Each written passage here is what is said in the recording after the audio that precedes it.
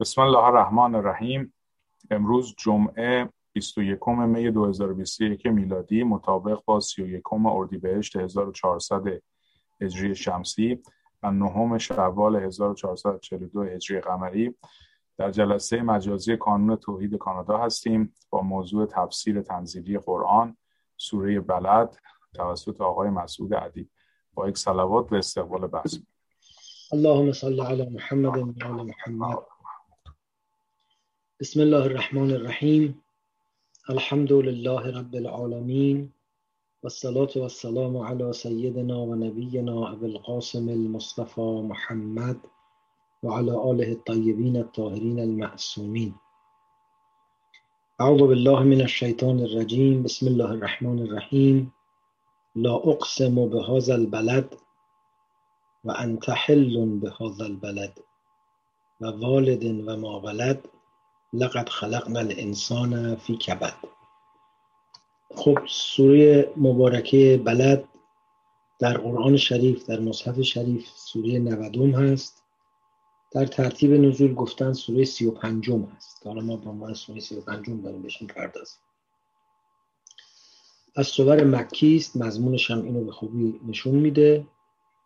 اگر چاره اقوالی هم در باب مدنی بودنش هست، ولی به نظر میاد که قول به مکی بودنش پذیرفتنی تر. بحث کلی سوره در باره این هست که زندگی انسان در این دنیا به طور طبیعی با دشواری ها و مشکلات همراه هست و در عین حال انسان تحت نظارت و اشراف خداوند تبارک و تعالی است و باید سعی کنه که مسیر درست رو انتخاب کنه تا به سعادت برسه. و در این حال یک مقابله است، یک به اصطلاح عکس العمل تندی است در مقابل کسانی که ادعاهای گزاف دارند و خودشون رو خارج از قلمرو به اراده خداوند و احاطه خداوند تلقی میکنند. لا اقسم بهذا البلد. این لا اقسم در این که معناش اقسم هست، معناش قسم میخورم، سوگند یاد میکنم هست، تقریبا هیچ اختلافی بین مفسرین نیست. خیلی معدود کسانی در بعضی از موارد گفتن لا اقسم نه، یعنی سوگند یاد نمیکنم. حالا به اونم اشاره خواهیم کرد. اما معمولا همه مفسرین قبول دارن که لا اقسم یعنی قسم به حالا هر چیزی که بعدش میاد، ولذا گفتن این لای زائده است. واقعش اینه که به یه معنای دقیق اگر نگاه کنیم ما هیچ حرف زائدی در هیچ زبانی نداریم. اگر که به نظر میاد که مثلا یه حروفی، یه کلماتی در زبانی زائدن، این محصول تطوراتی است که برای اون زبان پیش میاد و یه وقتای کاربرد خودش رو داشته، بعد کم کم دیگه اون کاربرد رو از دست داد. لا حرف نفیه، شکی هم توش نیست. لا اقسم معنای اصلیش نفی قسم بوده است. لا اقسم یعنی قسم نمیخورم. ما خودمونم تو زبان فارسی گاهی وقتا تعبیر قسم نمیخورم رو به جای قسم خوردن به کار میبریم. معمولا دو جا فرد به جای اینکه به چیزی قسم بخوره میگه قسم نمیخورم. یکی جایی که مطلب اونقدر واضح روشنه که احتیاج به قسم خوردن نداره. خود ما گاهی وقتا میگیم بی قسم فلان چیز فلان طوره. بی قسم یعنی قسم نمیخورم. خب پس چرا میگیم بی قسم؟ میخوایم نشون بدیم جا داره، اونقدر اهمیت مسئله بالاست، اونقدر جدی هستم من در گفتنش که قسم بخورم، ولی اونقدر مطلب واضحه که نیازی نیست بهش قسم بخورم. پس یه جایی که مطلب به قدری واضح، مبرهنه، روشنه که نیازی به قسم خوردن نیست. گاهی هم میگیم قسم نمیخورم چون قسم سنگینی است، خیلی قسم مهمی است. ما معمولا باز وقتی مثلا با دوستانمون میخوایم به جانشون قسم بخوریم میگیم به جان شما نباشه، به جون شما قسم نمیخورم، به جون خودم. خب به جون خود از اول قسم بخور، چرا میگی به جون شما قسم نمیخورم؟ میخواد بگید این مطلب اینقدر مهمه و جدیه که جا داره من به جان شما قسم بخورم. ولی چون برای شما خیلی حرمت قائلم و شما رو خیلی عزیز میدارم، به جان شما قسم نمیخورم، میگم به جان شما نباشه. به نظر میاد اصل لا اقسم همین بوده. یعنی در زبان عرب و متداول گفتگوی عرب لا اقسم میگفتن به یکی از این دو جهت، یا به جهت این که مطلب به قدری روشنه که نیاز به قسم نداره، یا به جهت این که مورد قسم اونقدر محترمه، اونقدر عظیمه، اونقدر با شرافت و کرامت هست که اجل از این است که به او سوگند یاد بشه. ولی کم کم این لا اقسم اونقدر به کار رفته که دیگه همه ازش قسم میخورم میفهمند، لذا گفتن لاش لای زائده است. نه، لای زائده نیست. اینجا هم خدای تبارک و تعالی داره به بلد قسم میخوره، منتها در این قالب که یا صراحت و روشنی اون مضمون رو که به خاطرش قسم میخوره بیان کرده باشه، یا عظمت آنچه مورد قسم واقع شده. بنابراین لا اقسمو به معنای قسم یاد میکنم، سوگند یاد میکنم، در عین اینکه شاید مؤکدتر از اون، شدیدتر از اون و پررنگتر از اون هم هست. لا اقسم به هذا البلد. بلد خب ما معنا میکنیم شهر، ولی وقتی میگیم شهر ما به اعتبارات مختلفی به شهر نگاه میکنیم. یه وقت به اون قطعه از زمین که این شهر توش واقع شده نگاه میکنیم، یه وقتی به ساختمونا نگاه میکنیم، یه وقت به مجتمع انسانی نگاه میکنیم. وقتی میگیم بلد مرادمون اون قطعه از زمینه که شهر توش واقع شده، ولذا به یه قطعه از بیابانم اگه به یه نحو خاصی مشخص شده باشه میتونیم بلد بگیم در عربی. پس به نظر میاد بلد رو تو فارسی باید سرزمین معنا کنیم، نه شهر، چون سرزمین متناسبتر با این معنایی است که از بلد عرض کردم. سوگند بدین سرزمین، هذا البلد. خب این هذا البلد به کجا اشاره داره؟ دیگه تقریبا اتفاقی است بین مفسرین که اشاره به شهر مکه داره، سرزمین مکه. سوگند به سرزمین مکه. و انت حل به هذا البلد و والدن و ما ولد. باز اینم مسلمه که و والدن و ما ولد ادامه قسمه و به همین دلیل معلومه که این لا اقسم هم اینجا نمیخواد به یه قسم نمیخورم، داره قسم میخوره به این شهر قسم و به والد و ولد قسم. کلا میرسیم عرض میکنیم والد و ولد چیه. بین این دو قسم به هم مرتبطه، به هم پیوسته، یه جمله معترضه قرار گرفته و انت حل به هذا البلد. قید حالت، اصطلاحاً جمله حالیه است. این و انت حل به هذا البلد جمله حالیه است. یعنی چی و انت حل؟ همش برمیگرده به معنای حل. خب انت که باز مسلم مراد وجود مبارک رسول الله صلوات الله علیه و آله است. حل سه تا معنا اینجا برای حل کردن.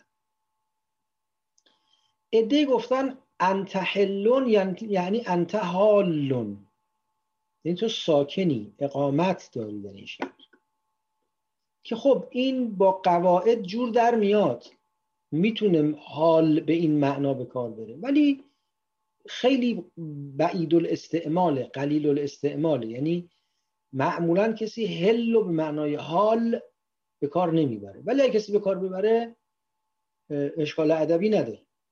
بعضی بر این اساس که خیلی محجوره گفتن نه قرآن اینجوری به کار نمیبره، بعضی گفتن برعکس، قرآن گاهی وقتا یه تعبیر صحیحی رو که محجورم نیست برای اینکه اتفاقا توجه مخاطب رو جلب کنه به کار میبره. به هر حال پس یک احتمال اینه که و انت حل به هذا البلد یعنی و انت حال به هذا البلد، یعنی بدین شهر بدین سرزمین سوگند در حالی که تو در آن اقامت داری. حالی تو در آن اقامت داری یعنی اهمیت این شهر رو بالاتر میبره. اینکه این شهر اینقدر مورد اهتمامه که من بهش قسم میخورم، یا حتی با ترکیب منفی میگم به این شهر نباشه بالاتر از اینه که من بهش سوگند بخورم، به خاطر اینه که تو درش ساکن هستی. این یه احتمال در مورد انت حل به هذا البلد. یکی دیگه انت حل یعنی تو حلال شمرده شدی، یعنی حرمتت نادیده گرفته شده است. و انت حل به هذا البلد، به این سرزمین سوگند. این سرزمین خیلی سرزمین مقدسیه، خیلی سرزمین محترمیه، در حالی که تو این شهر بی حرمت شدی، حرم و حریم تو رو نگه نداشتن. به تو اهانت میکنن، تو رو مورد آزار قرار میدن، حتی قصد جان تو رو کردن تو این سرزمین. خب تو چه سرزمینی؟ تو سرزمینی که مردم اینجا اگر قاتل پدرشون رو پیدا کنن سراغش نمیرن. هم در اسلام ما حق نداریم هیچ قاتلی رو حتی توی وقتی تو حرم ساکنه حق نداریم مجازاتش کنیم، مگه اینکه مردم به همه بسپاریم به این آب و نون ندید تا از گشنگی ناچار بشه از حرم بزنه بیرون، اون وقت بشود دستگیرش کرد. ولی حق نداریم کارش کنیم. ایوانات رو حق نداریم متعرضشون بشیم. این سرزمین، این حالا فقط اسلام نیست، در جاهلیت هم همین بوده. تو عرف جاهلی هم طرف قاتل پدرشو قصاص نمی‌کرده وقتی در این حرم بوده. گیاه حرم رو نمی‌کنده برگشو بکنه بده حیوانش بخوره. اون وقت وجود مبارک پیغمبری که برای مردم ارمغان هدایت آورده، ارمغان نجات آورده، بی قدر و بی حرمت شده است. پس یه معنا اینه که قسم به این سرزمین مقدس که اینقدر مورد اهتمام مردمه، در حالی که تو در این شهر بی حرمتی، مقام و منزلت و حرمت تو رو نگه نداشتن. خب چرا این بی حرمت بودن رو میگه؟ اولا بعد چنان که بعداً خواهد گفت که انسان در کبد هست، مقدمه است برای اینکه بگه رنج و سختی لازمه ی حیات انسانی است. حالا از پیغمبر شروع کرده. و ثانیاً بعداً که میخواد مشرکین رو مورد عتاب و خطاب قرار بده، در واقع روشن بشه که چرا اون رو عتاب خطاب میکنه. یه دلیلش این بی‌حرمتی است که نسبت به وجود مبارک حضرت خاتم المرسلین روا داشته. پس اینم معنای دوم، انت حل بهذا البلد، یعنی تو در این شهر بی‌حرمت شدی. معنای سوم هم بعضی گفتن، استنادش هم دادن به بعضی روایات، هم در روایات اهل سنت بیشتر هست، گویا تو بعضی روایات شیعه هم هست، ولی خب خیلی با متن سازگار نیست، و اون اینه که حل یعنی مجاز در مقابل محرم. محل و محرم، ما کسی که میره مکه محرم میشه، یعنی در حریم قرار میگیره، اعمالش که تموم شد محل میشه. انت حلون یعنی انت محلون، یعنی تو آزادی، تو در این شهر آزادی. خب به چی آزادی؟ بعد گفتن روایت رو کسی نقل میکنه که پیغمبر فرمود که هیچ کس قبل از من در مکه دستش برای مثلا برخورد با مردم و کشتن مردم باز نبوده و بعد از منم باز نخواهد بود. برای منم فقط یک فرصت کوتاهی در یک روز که روز فتح مکه است، چون بالاخره فتح مکه اگرچه انصافاً با توجه به جنگ ها و خونریزی ها و خشونت هایی که در اون دوران صورت می گرفت، بسیار فتح بدون خونریزی بود. گفتن حد اکثر 17 نفر تلفات داشته فتح مکه از طرفین. بنابراین خیلی مسالمت آمیز و بدون خونریزی عملا فتح شده، مقاومت کمی صورت گرفته، ولی خب همون حتی یک موردش هم مخصوصا با توجه به حرمت مکه به نظر مجاز نمیاد. گفتن بله این انتهلون یعنی تو دستت بازه توی مکه، تنها کسی هستی که دستت بازه. خب البته این بر این اساسیه گفتن پس این سوره مدنی است. سوره مدنی است یعنی چی؟ اینم عنایت بفرمایید که در معنای سوره مکی و مدنی یه اختلافی وجود داره. بعضیا جغرافیایی معنا میکنن، میگن سوره مکی یعنی سوره‌ای که تو مکه نازل شده، سوره مدنی یعنی سوره‌ای که تو مدینه نازل شده، که خب بر این اساس اگه سوره‌های خارج مکه و مدینه نازل شده باشه بلا تکلیف میمونه. ولی غالبا تاریخی معنا میکنن، میگن سوره‌های مکی یعنی سوره‌ای که قبل از هجرت نازل شده، در دوران اقامت رسول خدا در مکه نازل شده، و سوره مدنی یعنی سوره‌ای که بعد از هجرت در دوران اقامت رسول خدا در مدینه نازل شده، حتی اگر توی سفرها و جنگ‌ها و مناسبت‌هایی که حضرت داخل مدینه نبودن نازل شده باشه. بعد میگن بله این سوره در جریان فتح مکه نازل شده، پس سوره مدنی است اگرچه در مکه بر پیغمبر نازل شده باشه. قرینش چیه؟ قرینش هم همون انتهلون به معنای سومه که به نظر میاد همون معنای سوم با اصلا سیاق و ساختار و مقدم و مؤخر قسم و نتیجه و اینها سازگاری نداره، خیلی یه چیز غریبه و بیگانه است. هم با مکی بودن این سوره سازگاری نداره. بنابراین یکی از اون دو معنای اول و دوم رو به نظر میاد که میشود پذیرفت. و انت حل بهذا البلد، تو مقیم این شهری یا تو در این شهر بی حرمت شده ای. و والدن و ما ولد، و به زاینده و زاده سوگند.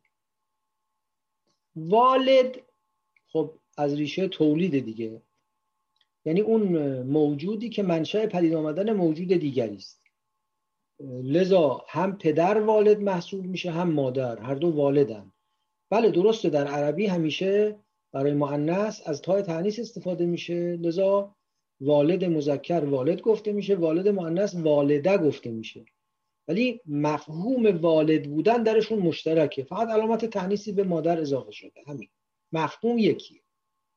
ولد هم یعنی آنچه از تولید مثل پدید میاد که طبیعتا شامل فرزند میشه. خب مراد از والد و ولد کیه؟ در والد تقریبا میشه گفت 4 قول اصلی وجود داره، در ولد بیش از این وجود داره. در والد 4 قول اصلی، یک قول این است که مراد حضرت ابراهیم علیه السلام. چرا ابراهیم؟ خب علالقاعده وقتی قسم به والد میخوره باید یه والد خیلی محترم و معظم و مورد توجهی باشه که بهش قسم میخوره و علالقاعده باید با قسم قبلی هم یه تناسبی داشته باشه. اگه به سرزمین مکه قسم خورده، مناسب ترین شخصیت برجسته‌ای که جنبه پدری هم داره برای مکه حضرت ابراهیم علیه السلام که اولین بار هاجر و اسماعیل رو آورد اینجا ساکن کرد و به دنبال اون زمزم پیدا شد و به دنبال اون اقوامی جمع شدن و به دنبال اون کعبه بازسازی شد و بقیه ماجراهایی که در طول تاریخ اتفاق افتاده است. بعدم قرآن تعبیر ملت ابیکم ابراهیم رو در مورد مسلمان‌ها به کار برده و خود عربا هم یه جوری خودشون استمرار ابراهیم و فرزندان ابراهیم میدونستن. لذا طبیعیه که ذهن مخاطب از والد وقتی مثلا قبلش صحبتی از البلد شده باشه بلافاصله ذهنشون از والد منتقل میشه به حضرت ابراهیم علیه السلام. این یه احتمال. احتمال دیگه گفتن نه مراد حضرت آدم هست که والد همه آدم هست. اینم یه قول. قول سوم که اینم قابل توجهه اینه که نه مراد هیچ والد خاصی نیست، قسم به منشأ تولد پدر، حالا یا پدر و مادر، مثلا وقتی با اینجور معنای والد گفته میشه شامل پدر و مادر هر دو میتونه باشه. قسم به منشأ تولد یعنی یا قسم به انسانی که منشأ تولد است و از اون طرفش هم قسم به انسانی که متولد شده است، از این منشأ ناشی شده است. پس والد یعنی همه والدها، همه پدران و مادران در طول تاریخ منهای اصلا توجه به شخصشون، اون حقیقت کلیشون. و قول چهارم این که نه والد قسم منظور هر چیزی است که منشأ تولیده، حالا میخواد انسان باشه یا نه، حتی یه گیاه، حتی یه حیوان، حتی یه پدیده اجتماعی که منشأ پیداشه یه پدیده اجتماعی دیگه میشه. یعنی منبع و منشأ تولید بودن به قول مطلق. این 4 تا قولی است که گفته شده که به گمان بنده در میان همه این اقوال قول اول و سوم از همه قوی تره. این که حضرت آدم بوده باشه هیچ قرینه‌ای نداره. این قول چهارم رو فقط به این دلیل گفتن که اون ما رو یه فکری به حالش کنن که حالا ما فکری به حالش، یعنی گفتن مفسرین پاسخ دادن که چرا اینجا من نگفته و ما گفته، توضیح عرض کنم. بنابراین به نظر میاد یا باید بگیم والد یعنی حضرت ابراهیم علیه السلام، یا بگیم والد یعنی هر پدری، هر منشأ ولادتی، هر پدری، هر مادری. ما ولد و ما ولد. ولد اینجا منظور کیه؟ خب اگر گفتیم آدم یعنی همه بنی آدم، اگر گفتیم ابراهیم علیه السلام است، باز اینجا چند تا قول وجود داره. یه دو گفتن ابراهیم و همه عرب ها که فرزندان ابراهیم هست. بعد اشکال کردن که خب خود ابراهیم علیه السلام وقتی امامت رو برای ولد خودش میخواست خداوند ظالمین رو ازشون خارج کرد و معنی نداره که خداوند به ولد ناصالح ابراهیم قسم بخوره. لذا گفتن منظور از ماولد صالحان از اولاد ابراهیمه. بعضی گفتن نه منظور از ماولد اسماعیله، چون بنای مکه به این 2 نفر مربوطه، فقط ابراهیم نیست، اونم در ایجاد و تأسیس دخیل بوده است. و بعضی هم گفتن ماولد مراد وجود مبارک رسول خداست که عرض میکنم فرزند به هر حال دوردست حضرت ابراهیم علیه السلام است و خودش هم یه جاهایی میفرمود انا دعا ابراهیم، اشاره به اونجایی که ابراهیم دعا کرد که وابعث فیهم رسولا من انفسهم. بنابراین این اقوال هم هست. شاید بشه اضافه هم کرد که اینجا ولد لازم نیست حتما ولد صلبی و نسبی باشه. هر میراثبری که فکر و فرهنگ و سنت ابراهیم رو دنبال میکنه میشه ولد ابراهیم دانست، و لذا مسلمانان، حق طلبان، خداپرستان رو همه رو اولاد ابراهیم بشود تلقی. این در باب ماولد، بنابراین که والد آدم یا ابراهیم باشه. اگر والد به معنای مطلق پدر یا مادر باشه، ماولد هم مطلق فرزند، هر پدری و هر فرزندی. و اگر والد به معنای مطلق منشأ تولید باشه که ماولد هم میشه هر چیزی که از این تولید ناشی شده. اما علی القاعده اگر ولد عنوان برای یک موجود ذی شعوره، حالا چه میخواد فرزندان آدم باشه، چه فرزندان ابراهیم، چه شخص اسماعیل، چه شخص رسول الله و هر کس دیگه، علی القاعده باید میفرمود و والدن و من ولد.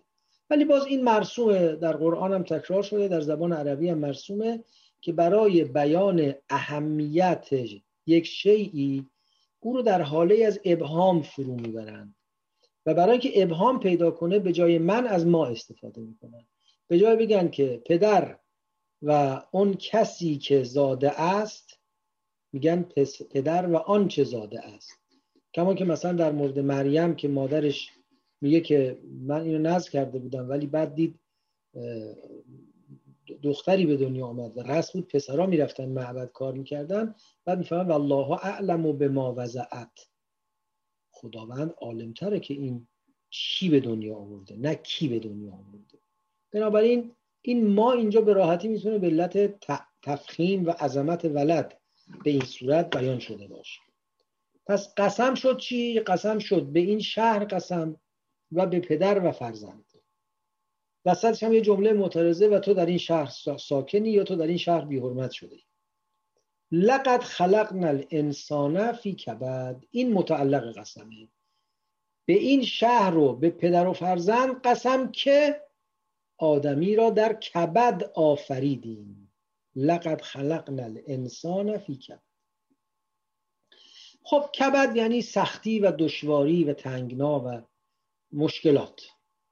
انسان مراد کیه؟ اینجا باز سه قول اصلی وجود داره. یکی این که گشتن یه کسی رو پیدا کنن بگن منظور از انسان فلانی بهمانیه، که این یه روشی است که توی پاره از مفسران مثلا قدیم مرسوم بوده. خیلی روش بی قرینه و بی سلیقه‌ای هم هست انصافا. یعنی اصلا اولا معمولا اون افراد رو که ذکر میکنن هیچ شاهدی ندارن، همینطوری 7-8 نفر آدم بی ربط از مشرکان مکه رو به هر مناسبتی به یک کسی تعریضی خورده میگن این بوده اون بوده، احتمالات رو مطرح میکنن. این مبنایی نداره. یه قول دیگه اینه که مراد از انسانهای بده، مشرکین رو خدا در سختی آفریده. چرا مشرکین در سختی هستند؟ چون نهایتاً به عذاب خواهند رسید، چون نهایتاً به عقاب و پایان خوشی سرانجام خوشی نخواهند رسید و مورد عقاب و عذاب قرار خواهند گرفت. پس چه بدبختی و چه سختی و چه دشواری از این بیشتر. ولی قول سوم که به نظر از همه درست‌تر میاد اینه که نه، داره مطلق انسان رو میگه. زندگی انسانی قرین با سختی است. همه انسان‌ها، حتی اونایی که به نظر میاد خیلی خوشن. کدام نوش این جهان بدون نیش است؟ ببینید آدم ممکنه نگاهش رو به جهان به گونه‌ای تصحیح کنه، به گونه‌ای ارتقا بده که از نیش جهان هم نوش دریافت کنه. این یه حرف دیگه است، اینو ما منکرش نیستیم، ممکنه این اتفاق بیفته. اما اگر به دنیا منهای معنایی که سختی‌هاش میتونن داشته باشن نگاه کنیم، کی سختی‌ها برای ما تحمل پذیر میشن، بلکه گاهی وقتا شیرین میشن، وقتی بتونیم یه معنای درستی براش پیدا کنیم. ما باید سختی‌های زندگیمون رو یا برطرف کنیم یا معنادار کنیم. اگه سختی در زندگی باقی بمونه و معنادار نشه، پدر آدمو در میاره، آدمو دچار افسردگی و اضطراب و هزار تا بدبختی میکنه. خب از این معنا اگر صرف نظر کنیم هیچ زندگی بدون سختی نیست. از اون دوران جنینی که 9 ماه توی ذره جا با انواع مشکلات و نمیدونم آسیب ها و خطرات و تا بعد به دنیا میام، دوران کودکی، نوجوانی، بزرگی، موفقیت های این جهان قرین رنجه تا چه برسد به مشکلاتش. به قول شهید بلخی اگر غم را چو آتش دود بودی، جهان تاریک ماندی جاودانه. سراسر در این گیتی بگردی گر سراسر، خردمندی نبینی شادمانه. اگه غم قرار بود دود داشته باشه همه عالم تیره و تاریک میشد. بنابراین به نظر میاد این عالم خوشجای خوشگذرانی ما نیست و این نکته است که به بیانات مختلف اینو قرآن مطرح میکنه. تو فرهنگ روایی که خب خیلی گسترده تر مطرح شد، ما برای خوشگذرانی به این عالم نیامدیم. این عالم ظرفیت شادکامی اساسی و ماندگار برای ما نداره. عنایت بفرمایید اینو به عنوان یه خبر داره مطرح میکنه، نه به عنوان یه دستور و انشاء. یه کسانی این دستور و انشاء رو فهمیدن که در این عالم باید رنج کشید. نه، ما همچین چیزی رو در اسلام نداریم. هیچ که نگفته باید رنج کشید. هر کاری میتونی بکن که خودت رنج کمتری ببری و چه بهتر از اون کاری کن که دیگران هم رنج کمتری ببرن. هر کاری بتونی برای تقلیل رنج دیگران انجام بدی ارزش داره. ما هیچ قاعده‌ای نداریم که باید رنج کشید. اما بخواهیم یا نخواهیم لازمه این زندگی رنج کشیدن هست. خود به خود رنج قرین زندگی ما هست، نه اینکه باید رنج تولید کنیم. هست، بخوایم یا نخواهیم هست. هرچی هم کمش کنیم باز تاش اونقدر میمونه که زندگی رو خیلی وقتا برای ما دشوار و تلخ. خب به گمان بنده 2 تا راه حل داره این رهایی از این رنج. یکیش اینه که معنا بدیم به این رنج. چرا من رنج میکشم؟ تو این عالم چرا من با دشواری ها مواجهم؟ ببینید رنج ها هم یه بخششون رنج های محدود و موقت و گذرا و مقطعی و موضعیه. یه بخششون یک سری دردها و رنج هایی است که گویی با انسانیت انسان گره خورده. به قول بعضیا جزء ویژگی های تراژیک زندگی انسانیه. مثل که انسان در این عالم خطا میکنه، حتی اگه نخواد اشتباه میکنه. مثل که همه حقیقت رو نمیشه یک جا فهمید و اصلا نمیشه در اختیار داشت. مثل این که تو این امکانات این عالم کفاف شادمانی همیشگی همه رو نمیده. و مثل خیلی چیزهای دیگه، مثل که تو این عالم مثلا فرض کنید که بریدن از لذت‌ها وجود داره. بنابراین این رنج‌ها قابل زدودن نیست. یا باید معنادارش کرد یا باید بیخیالش شد.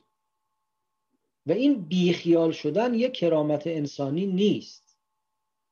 اگه قبول کردیم رنج یک واقعیتی است در کنار زندگی انسان، بنده خیال میکنم این بیخیال شدن، این سرخوشی، این خود رو به کوچه غفلت زدن، این خود رو به فراموشی زدن، به یه معنا تقلیل درجه انسانیت انسانه. شاید برای همینه که آدم ها دنبال مخدرات و مسکرات و حالا مخدرات و مسکرات فقط نمیدونم هروئین و چه میدونم همین ماریجوانا و عرض میکنم که الکل نیست. ما الحمدلله اینقدر بلدیم مخدراتی درست کنیم 100 تا الکل میتونه ما رو مستمون کنه. قدرت، ثروت، شهرت، عرض میکنم که خیلی از این چیزا، سرگرمی های مختلف، که بخشی از این که آدم ها خودشونو با اینا گرفتار میکنن که واقعا گرفتاریست بخش زیادیش، برای اینه که اون رنج رو فراموش کنن، خودشون به غفلت بزنن، خودشون به بیخیالی بزنن. سرخوشی الکی و بیخیالی برای فرار از این رنجه، ولی این فرار در عین حال عیار انسانیت انسان رو پایین میاره. نه، از این رنج نمیشه فرار کرد، باید معنادارش کرد. حالا چجوری میشه معنادارش کرد؟ فهم ناقص بنده حالا از آنچه از بزرگان گفتن و از متون دینی اینه که یا تنها راه یا لااقل بهترین و مطمئنترین راه معنادار کردن رنج‌های زندگی این جهانی اعتقاد به ابدیت، باور به ابدیت و اینکه ما وارد عالم دیگری بعد از مرگ خواهیم شد که اونجا عالم حساب و کتابه، اونجا عالم بیرنجیه، عالم بیمرگیه، عالم بیدردیه، البته اگه بخوایم و مسیرش رو درست انتخاب کنیم. بنابراین به نوعی این سوره به مسئله معاد و قیامت که مسئله است که همیشه تو سوره‌های مکی به نحوی حضور داره هم اشاره میکنه. لقد خلقنا الانسان فی کبد، ما انسان رو در کبد، در تنگنا و سختی آفریدیم. ایحسب ان لن یقدر علیه احد، فکر میکنه هیچ که بر او قادر نخواهد بود، زور هیچ که بهش نمیرسه.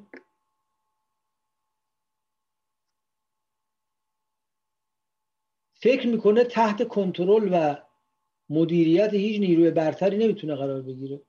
یقدر اینجا عرض میکنم که به معنای قدرت یافتن هست، ممکنه به معنای در فشار قرار دادن هم باشه، چون قدره به معنای در فشار قرار دادن هست.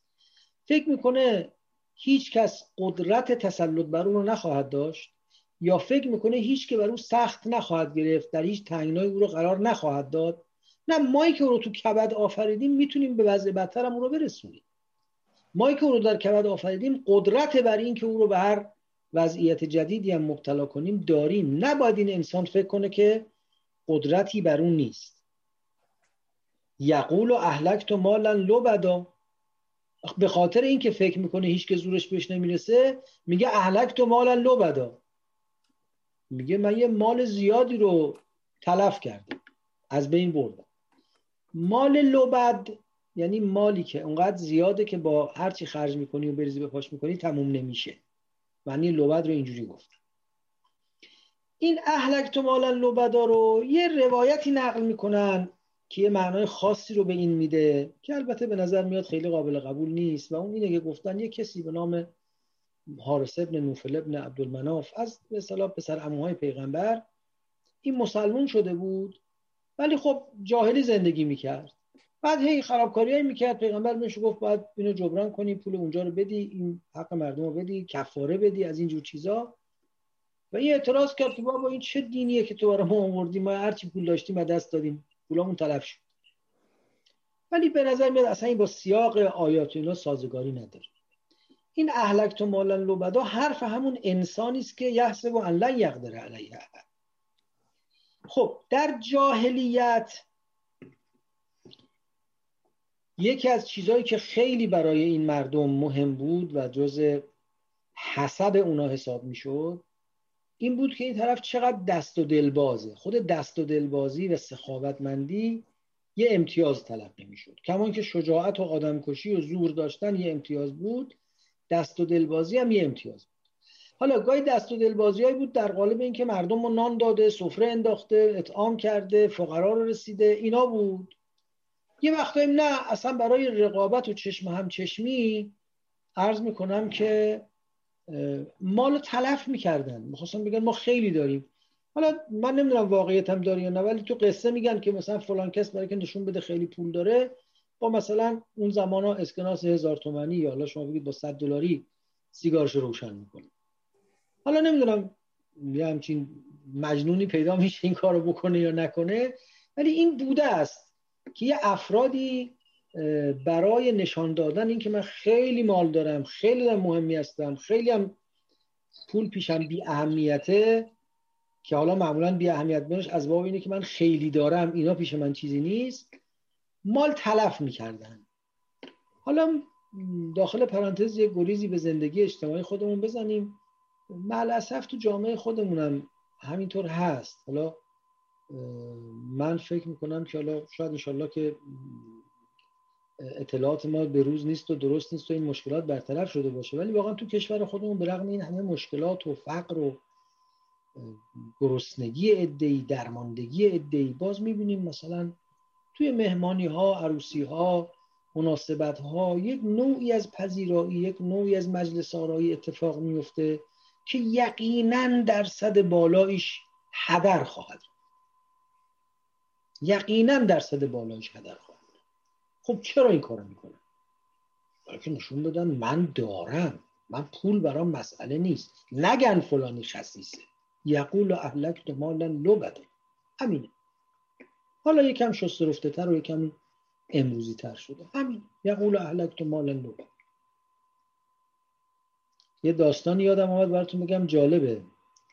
یه کسی از علمای نجف میگه که من دیدم مرحوم آیت الله شیخ محمد حسین قروی اصفهانی که از بزرگترین علماء قرن گذشته نجف هست و مرحوم علامه طباطبایی، آیت الله خویی، آیت الله میلانی، اینا شاگردان این بزرگوار بودن. هم فقیه بوده، هم فیلسوف بوده. ایشون اشراف زاده بوده، پدرش یک اصالتا اهل آذربایجان شوروی هم به اصطلاح اهل کشور آذربایجان بودن که تو مهاجرت ها آمدن اصفهان ساکن شدن و پدر ایشون بازاری و تاجر متمولی بوده که بهش میگفتن حاجی کمپانی و لذا به همین مناسبت به مرحوم محقق اصفهانی هم گاهی میگن آیت الله کمپانی.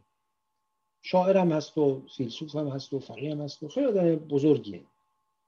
یه کسی میگه دیدم ایشون گوشه عباش دستش در رفته، یه مقداری پیاز ریخته رو زمین، داره اینا رو از توی زمین و خاک و گل جمع میکنه و میخنده. رفتم جلو کمک کردم جمع کردم و گفتم چی شد؟ گفت رفتم پیاز خریدم، ظرفی چیزی نداشتم، گفت میذارمش گوشه عبا. ریختم گوشه عبا، حالا دستم در رفته ریخته رو زمین، دارم جمعش میکنم. حالا جا میخندی؟ و من اولی که طلبه شده بودم، مشرف شده بودم برای زیارت امیرالمؤمنین، یه تسبیح دستم بود همه دانه‌هاش از در نجفی بود، یه تسبیحی که تمام دانه‌هاش از در بود و این تو دستم بود. همون لحظه که کنار حرم امیر وایساده بودم بند این برید و این دانه‌ها پخش شد کف حرم و من هرچی فکر کردم خم بشم این دانه‌های در رو جمع کنم، احساس کردم شخصیت من خیلی مهمتر و بالاتر از اینه که خم بشم این دانه‌های در رو جمع کنم. حتی بیخیالش شدم، مردم هم ریختن، هر کی دونش برداشت برد و خلاصه تمام شد.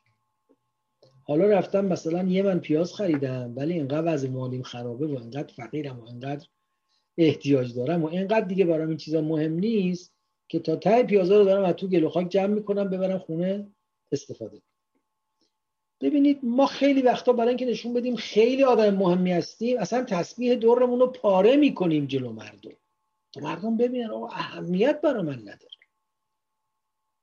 حالا خداوکیلی هر کس خودش رفتارهای خودش رو، حالا دیگری رو ان شاءالله ارزیابی نکنیم، هر که خودمون ارزیابی کنیم چه وقتایی کاری رو برای اینکه نشون بدیم آهای منم کسی هم دارم انجام میدم. یقول اهلکت مالا لبدا، میگه ما چه مال متراکم و زیادی رو خرج کردم و هزینه کردم.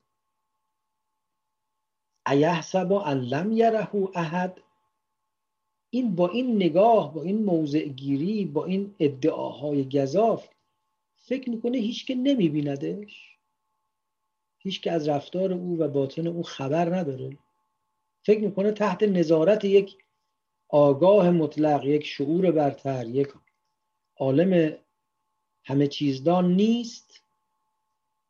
الم نجعل له عینین،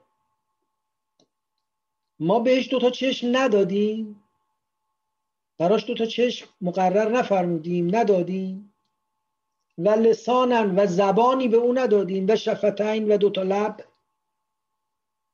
خب بیان نعمتهای خداوند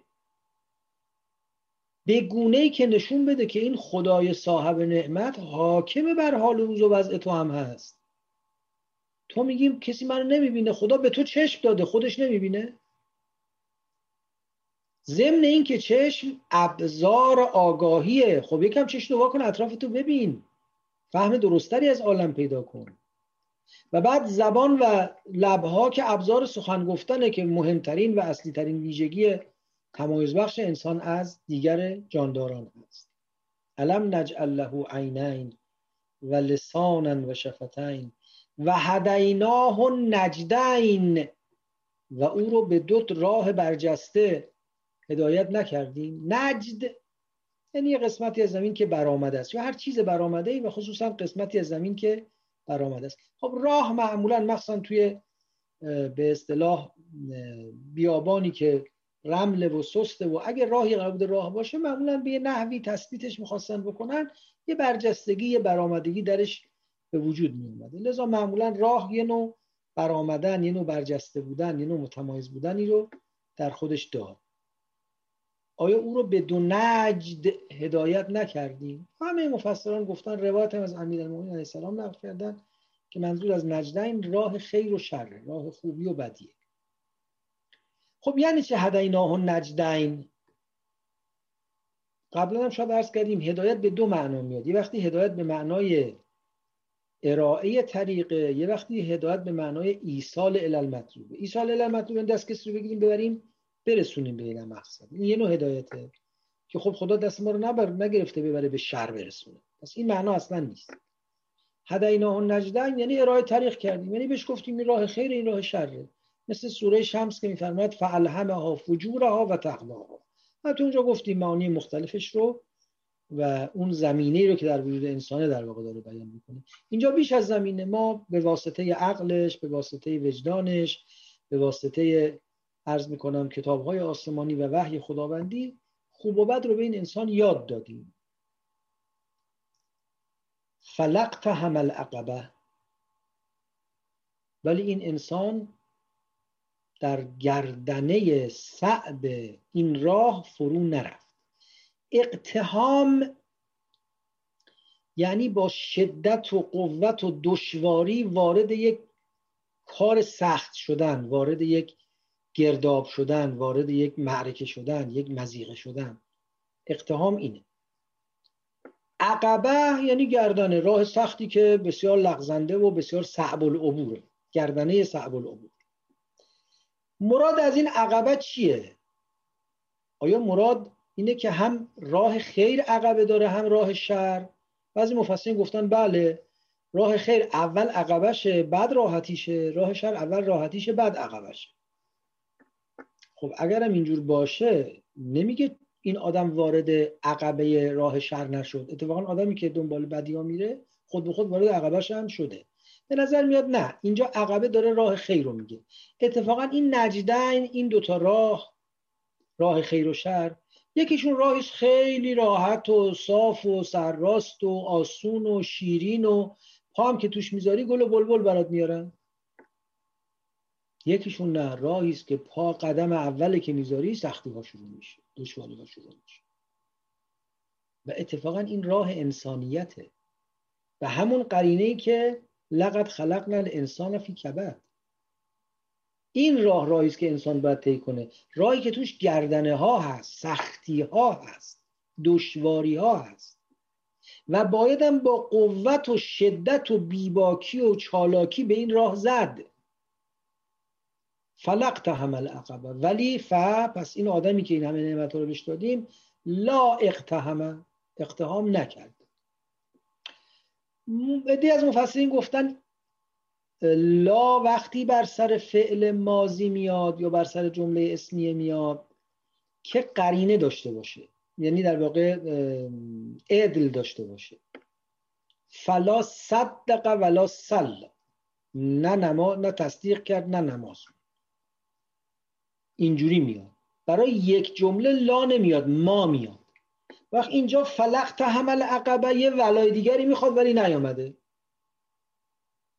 پس چرا گفته فلقتهم العقبه؟ وقت گفتن بر این قرینه باید دید که اون عدل معنایی اقتحام عقبه چیه؟ گفتن عدل معناییش اون ثم کان من الذین آمنوا که حالا بهش خواهیم رسید.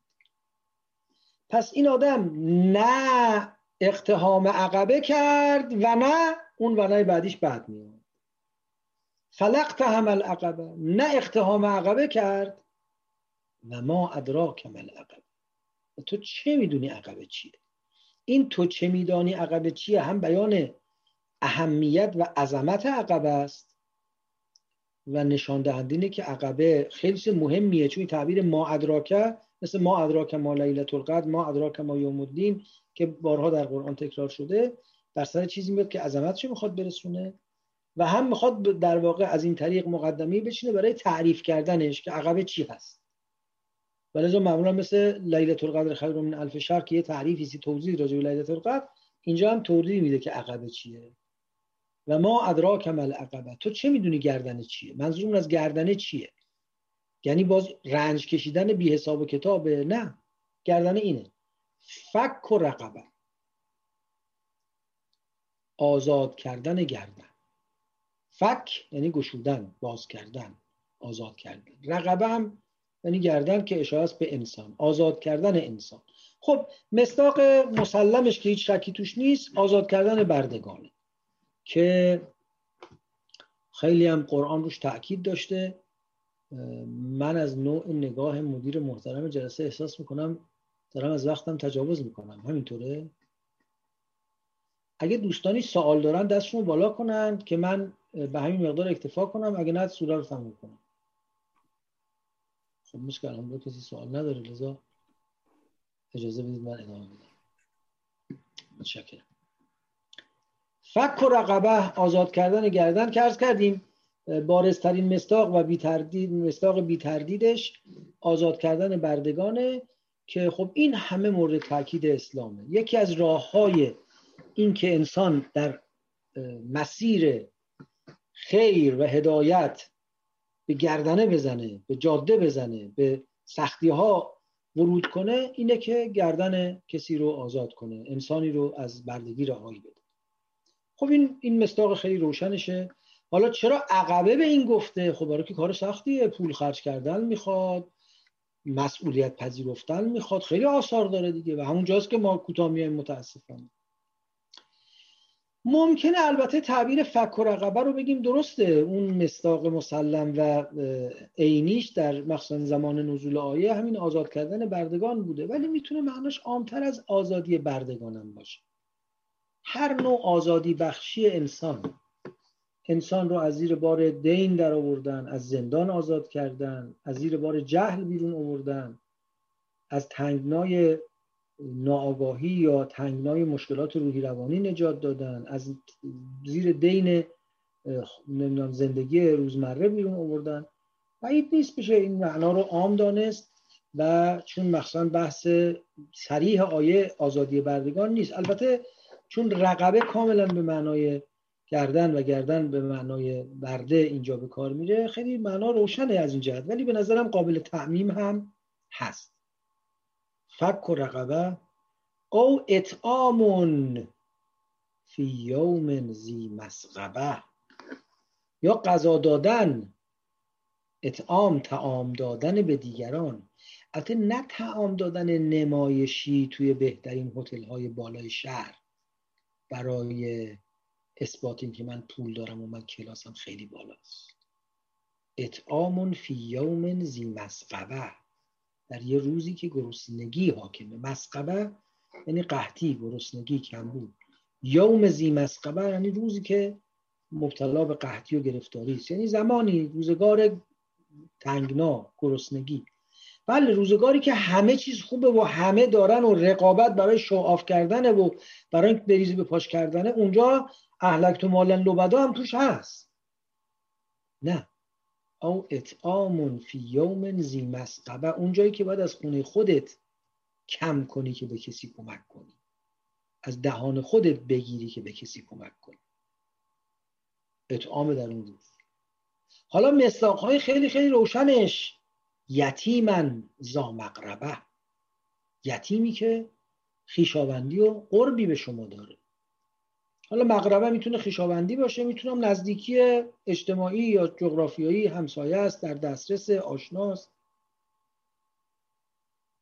این تأکید روی یتیم هم برای که باز یتیم حالا ممکنه از اون روزگار تا روزگار ما قدری وضع فرق کرده باشه، ولی من حیث المجموع یتیم یعنی انسان ناتوان بی سرپرست، بچه‌ای که پدرش از دست داده مصداق بارز یه انسانی است که ضعیفه و حامی هم نداره.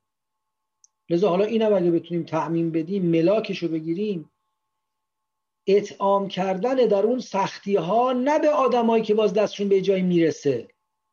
تو روایت هست که بدترین سفره است که درش سیرها اطعام میشن و گرسنه ها دعوت نیست. یعنی بالاخره اینا نه مسئله اینه که ما بتونیم بریز و به پاش اجتماعی کنیم و شوآف کنیم و نشون بدیم که آقا ما داریم و بیاید و از جای قبلی که رفتم یه پله بالاتر رو میکنم. و نه، سفره‌ای بگسترانیم که گرسنگان بر سرش بنشینن، نیازمندان بر سرش بشینن. یتیمن ذا مقربه او مسکینن ذا متربه. مسکین کسی است که از فرط فقر زمین گیر شد. ذا متربه هم یعنی خاکالود، به خاک نشسته، کسی که دیگه از شدت نداری و بیچاری در واقع به خاک سیاه نشسته به قول خدا.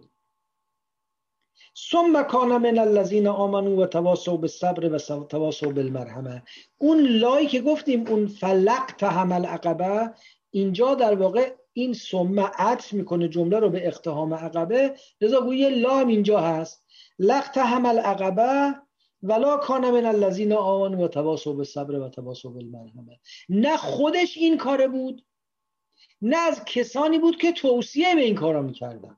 خب البته درجه اول و اصلی که آدم خودش این کاره باشه، اما حالا اگر خودش دستش نمیرسه، زمینه براش فراهم نیست، یه کار خوب دیگه اینه که دامن بزنه به این امور، فعالیت کنه برای تحقق این امور.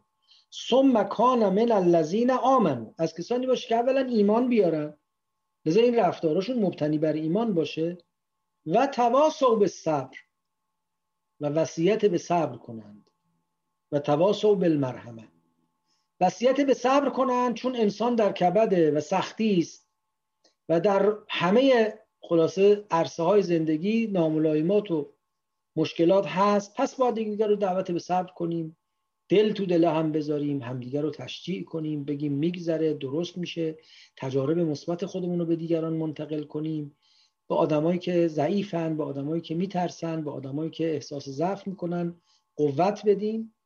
و تواصوا بالمرحمه، و بعد وصیت کنیم همدیگر رو، سفارش کنیم به رحم داشتن به همدیگر. مرحمه همون رحمه. رحم یعنی اون حالت بخشیدن و عطا کردنی که با یک نوع دلسوزی و شفقت همراهه.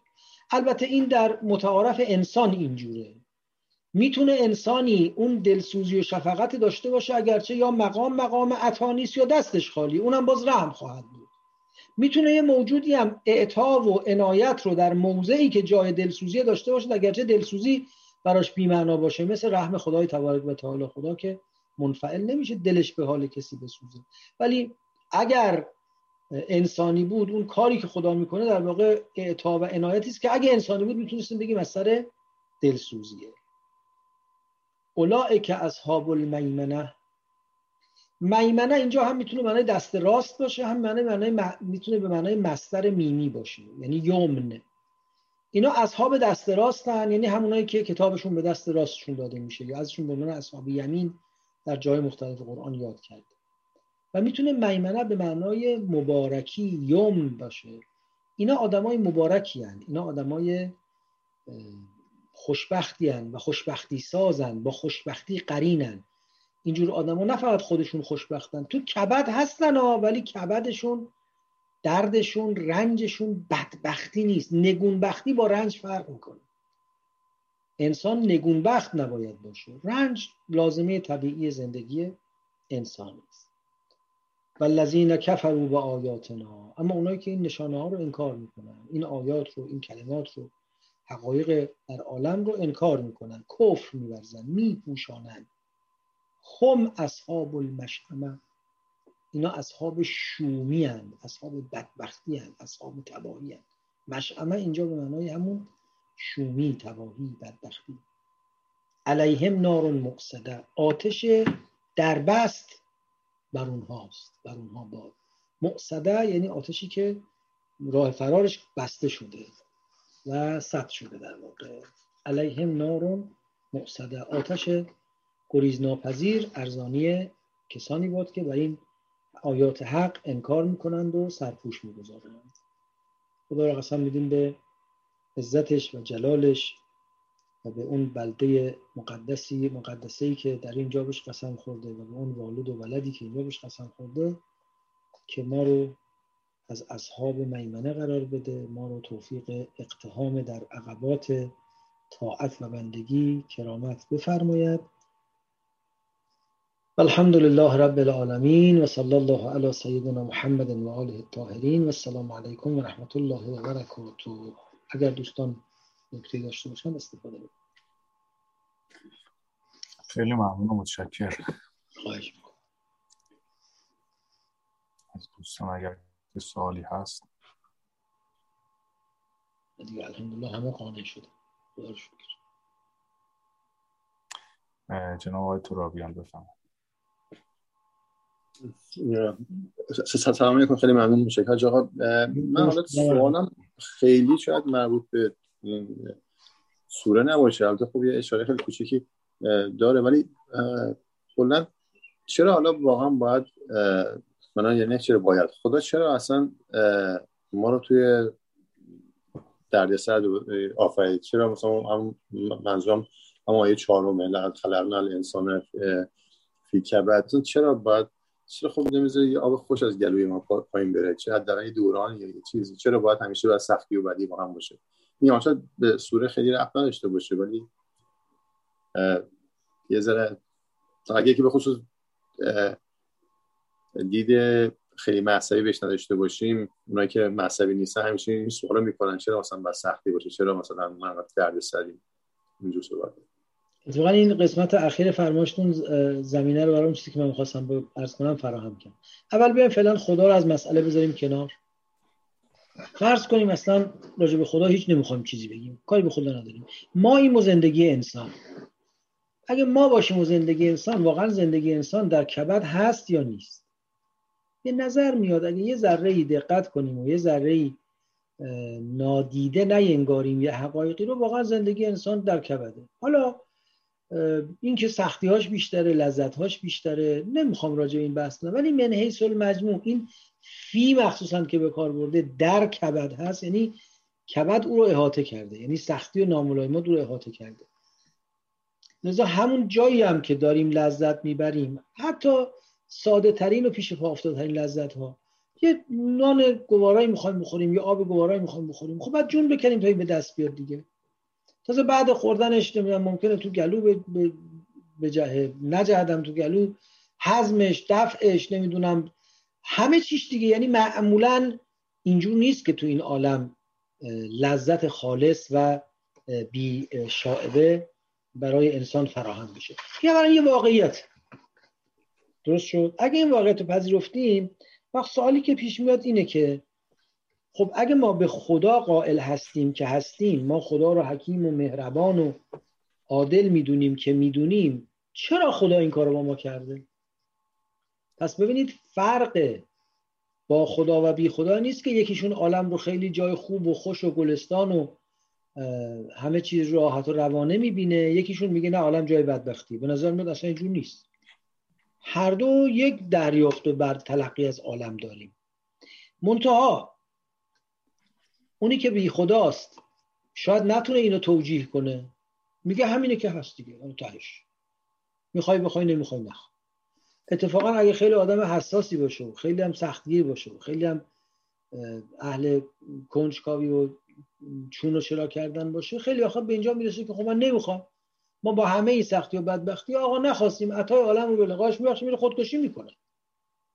مؤمن میگه آقا این عالم بی حساب کتاب نیست، یه خدایی داره، یه خدای حکیمی داره و این خدای حکیم با یه حساب کتاب این عالم رو آفریده. خب این خدای حکیم چرا عالم رو اینجوری آفریده؟ به تعبیری چرا شر تو عالم هست؟ این به یه معنا برمیگرده به مسئله شر دیگه. مسئله شر در طول تاریخ از پیش از جهان مسیحیت، یعنی از دوران یونان باستان مسئله بوده و راجبش حرف زدن تا امروز و حرفای مختلفی هم زدن. به گمان من بهترین پاسخ که گروه زیادی از متفکران ادیان مختلف او رو مطرح کردن بعضی میگن اولین کسی که این رو مطرح کرده یه قدیسی است به نام ایرناؤوس. لذا میگن این در واقع جواب ایرناؤوسی هست، اینه که عنصر انتخاب و اختیار انسان در این عالم که منشأ بسیاری از شرها و ناملایمات و سختی‌ها همین قدرت انتخاب و اختیار انسانه. یا انتخاب و اختیار بد انسان موجب پیدایش این شرها شده، یا این شر زمینه ساز این شده که انسان بتونه انتخاب و اختیار کنه. این عنصر انتخاب و اختیار اون در واقع گوهر گرانبهایی است که اونقدر قیمتیه در این عالم که به همه این شرهای عالم میارزه و اگه این شعور نمی بود اون انتخاب میسر نمیشد. اصلا آمیخته از شر با انتخاب آدمی. ولذا اونجایی که از عرض امانت سخن میگه خدای تبارک و تعالی بلافاصله میگه ظلوم و جهوله. اونجایی که از جعل خلافت سخن میگه بلافاصله مطرح میشه که خون میریزه و فساد میکنه. گویا اینا از هم جدا شدنی نیست.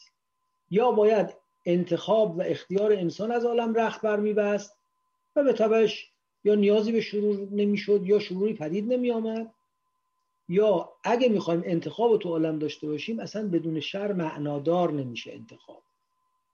حالا این انتخاب چرا ارزش داره؟ به نظر میاد خواست خدا از آفرینش انسان اینه که این انسان بتونه با انتخاب خودش خداگونه باشه، بتونه با انتخاب خودش صفات خدایی رو در خودش تحقق بده. به گمان من همه خلاصه حرف دین همینه که ای انسان تو مخلوق خدایی، بنده خدایی و اختیار داری و انتخاب باید بکنی و با این انتخابات میتونی مستقیما به بدبختی و فلاکت و عذاب ابدی خودت رو مبتلا کنی، میتونی با انتخابهای دشوار و پیمودن راه سخت ارتقا پیدا کنی، بالا بیای. من فهمم اینه. خیلی ممنون. متشکرم.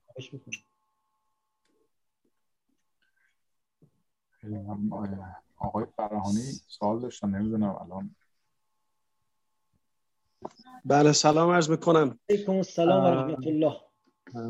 ممنون از صحبت‌های بسیار خوبتون. خواهش میکنم. من هم پیرامون همین لقد خلقنا الانسان فی کبد سوال داشتم. خب بخشی از پاسخ رو از شما گرفتم.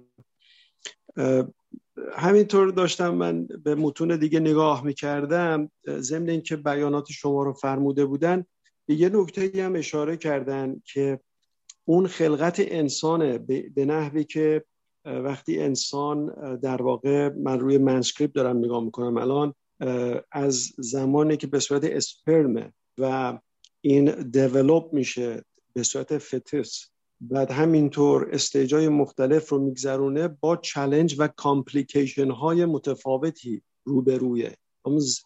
فقط صرفاً پین نیست، صرفاً اون درد و آلام نیست، اون کامپلیکیشن و اون تنوع سیستم انسانه، یعنی بدن و تحولاتی که از اون نطفه شروع میشه همینطور میاد بالا و حتی به مرحله بله دقیقاً بله و میرسه به مرحله اینکه به اصطلاح فرسوده میشه، پیر میشه، همینطور میره جلو.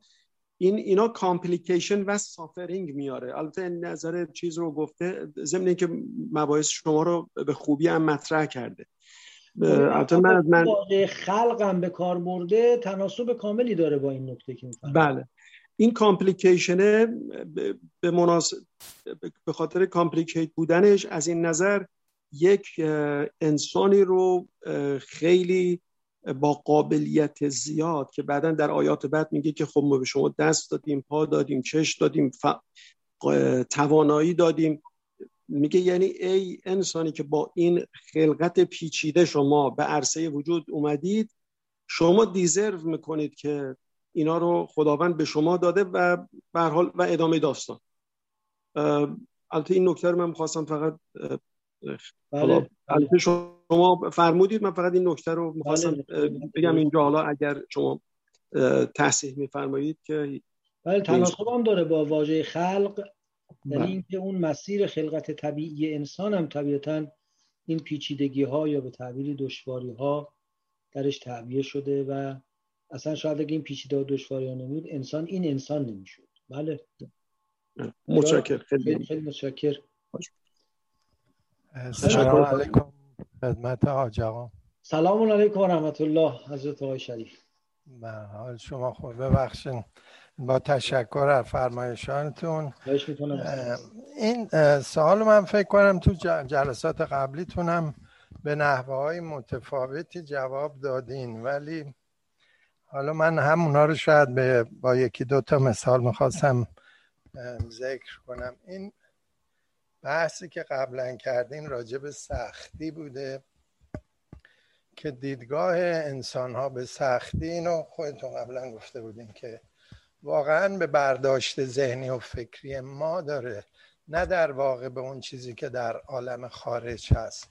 یکی ممکنه به عنوان مثال مصائبی که در زندگی ما دیده میشه به عنوان رحمت در نظر بگیره، بسیار از ما ممکنه دقیقاً همونها رو به عنوان نقمت در نظر بگیریم. یعنی در واقع سختی هایی که در ظاهر سختی به نظر میرسه واسه انسان مؤمن همه اونها رو به دیدگاه به نحوی به عنوان رحمت میبینه. یعنی برای یک انسانی که حالا شبیه حضرت رسول یا سایر حالا ائمه یا صالحین، اینا در واقع سختی در زندگیشون از دیدگاهی که با خدا ارتباط دارن نمیبینن، که همونجوری که خودتون عرض کردین امام حسین در واقع در صحرای کربلا سختی نمیدید، در واقع اون ارتباط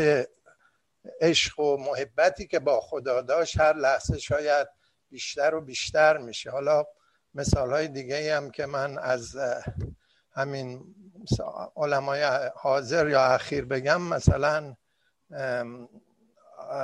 آیت الله بهجت مثلا نماز خوندن تو این دنیا رو میگفتن که این در واقع بزرگترین لذتیه که داشتن و اگر توی آخرت ایشون میگفت که من چگونه تصور کنم که اونجا تکلیف وجود نداره و ما نماز نباید بخونیم، اونجا دیگه چه کاری هست که من بتونم بکنم؟ که در واقع لذتی که ایشون نماز خوندن میبردن شاید از تمام لذت هایی که ما حالا فکر میکنیم لذت در این دنیا بالاتره. یه مثال مشابه هم حالا نمیدونم شیخ مرتضی زاهد خدمتتون هست که ایشون تو همین شرح حالشون گفته که یکی از داستاناشون گفته که من در واقع هیچ ناراحتی در زندگیم ندارم و یه دوستی دارم که در هر وقت هر چیز از این دوست خواستم به هم داده و الان با اینکه ایشون از نظر مادی اینها بسیار در مضیقه بودن ولی هیچ احساس احتیاجی درشون وجود نداشته.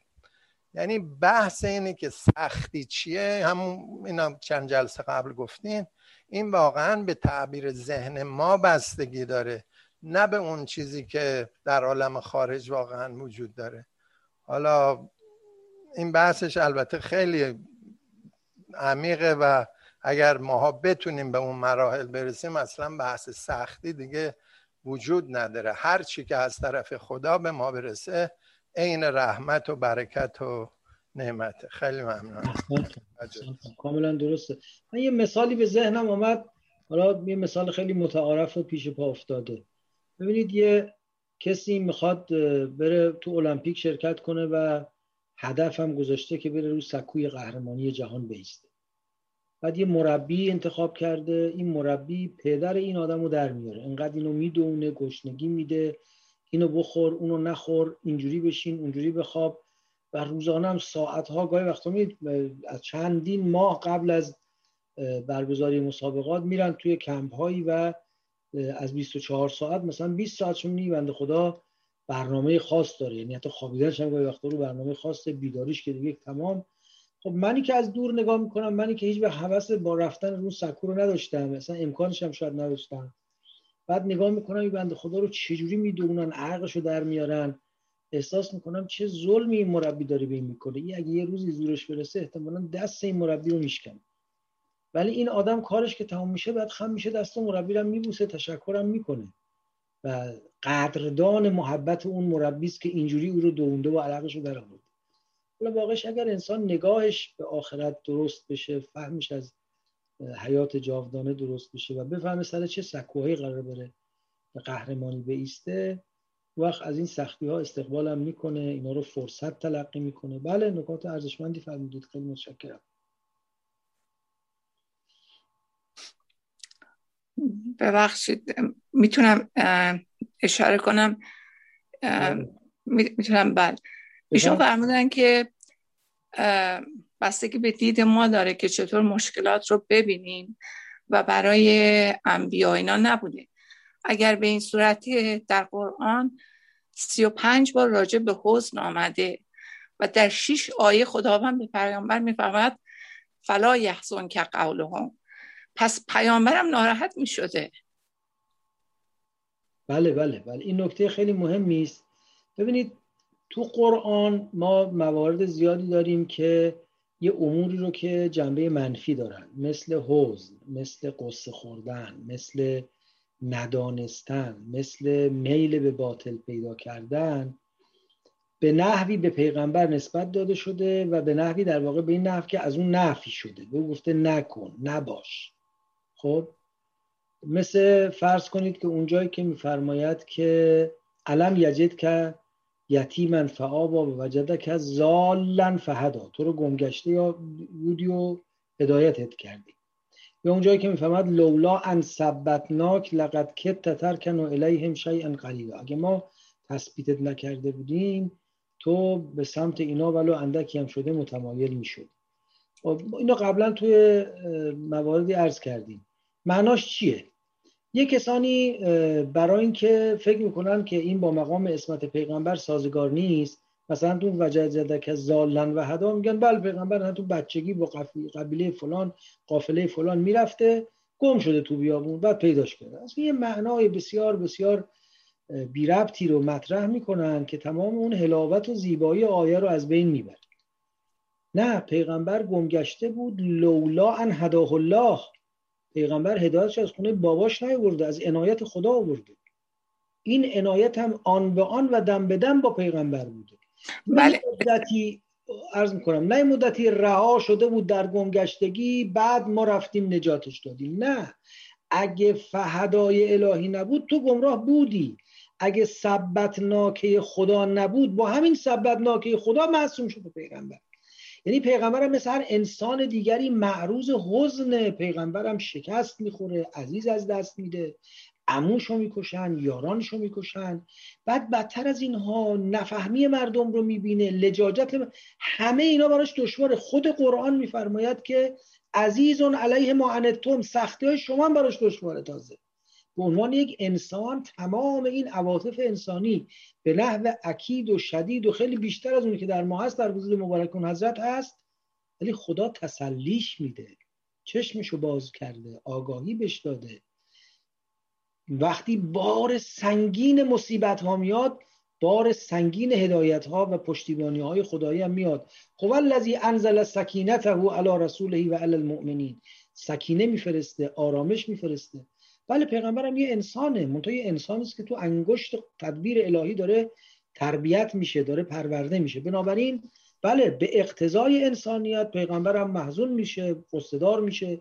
نه فقط برای مشکلات خودش، برای مشکلات من و شما هم پیغمبر قصه‌دار میشه. پیغمبرم از گمراهی مردم قصه، حتی گاهی وقتا صدای قرآن در میاد که ما خلاصه تو رو نفرستاده بود اینقدر به خودت مشقت بدی و رنج ببری. صداش در میاد که تو نزدیک خودت از قصه‌ای که برای اینا میخوری هلاک کنی. ولی در این حال این لا تحزن هایی که من میشنوم و به عمق جانم نمیره و دچار افسردگی میشم، اینا رو پیغمبر به عمق جانش میره و لذا با اینکه اقتضای درد و رنج، اما پیغمبر همیشه برای انجام رسالت شاداب و حی و حاضرم هست. من اینجوری میفهمم. بله، مثلا در همون سوره آل عمران آیه 159 خداوند به پیامبر میفرماید فبما رحمت من الله لنت لهم. بعد در اونجا به پیامبر میفرماید فاعف عنهم. پس پیامبر از اونها ناراحت شده بوده که به خداوند به پیامبر میفرماید اینها رو ببخش و استغفر لهم. بله پیغمبرم مثل یک انسان وقتی خطای اونا رو میبینه، میگم حتی بیش از یک انسان عادی، از این که میبینه اونا گناه میکنن، اونا عصیان میکنن، اونا خطا میکنن، تعبیر خود قرآن عزیزون علیه ما عنتم، چه که شما رو واسه انا و شقاق و بدبختی شماست بر پیغمبر گران میاد، ولی به هدایت خدا و به راهنمایی خدا اینا رو از سر میگذرونه و به اون نقطه آرامش و طمأنینه میرسه. اتفاقا نکته مسئله اینه، پیغمبر یه موجودی نیست که از یه گوشه عالم غیب یه دفعه افتاده باشه تو این عالم، انسانی است که با تربیت خاص خداوند و با گزینش خاص خداوند پرورده شده تا ما بفهمیم ما انسان ها هم میتونیم، حالا نه در حد پیغمبر، در حد خودمون، اگه این آیات رو بشنویم، اگه این توجهات رو پیدا کنیم، ما هم میتونیم از این مشکلات نجات پیدا کنیم. خب همون تو قرآن هم میفرماید قل انما انا بشر مثلکم یوحی الی. خیلی ممنون. خواهش میکنم. سلامت باشید. موفق باشید. خب خیلی ممنون از همه سروران و دوستان، خیلی متشکریم و استفاده کردیم. در پناه حق باشید. اگر امری نیست ختم جلسه کنیم. خیلی ممنون و متشکرم. با صلوات ختم مجلس. اللهم صل علی محمد.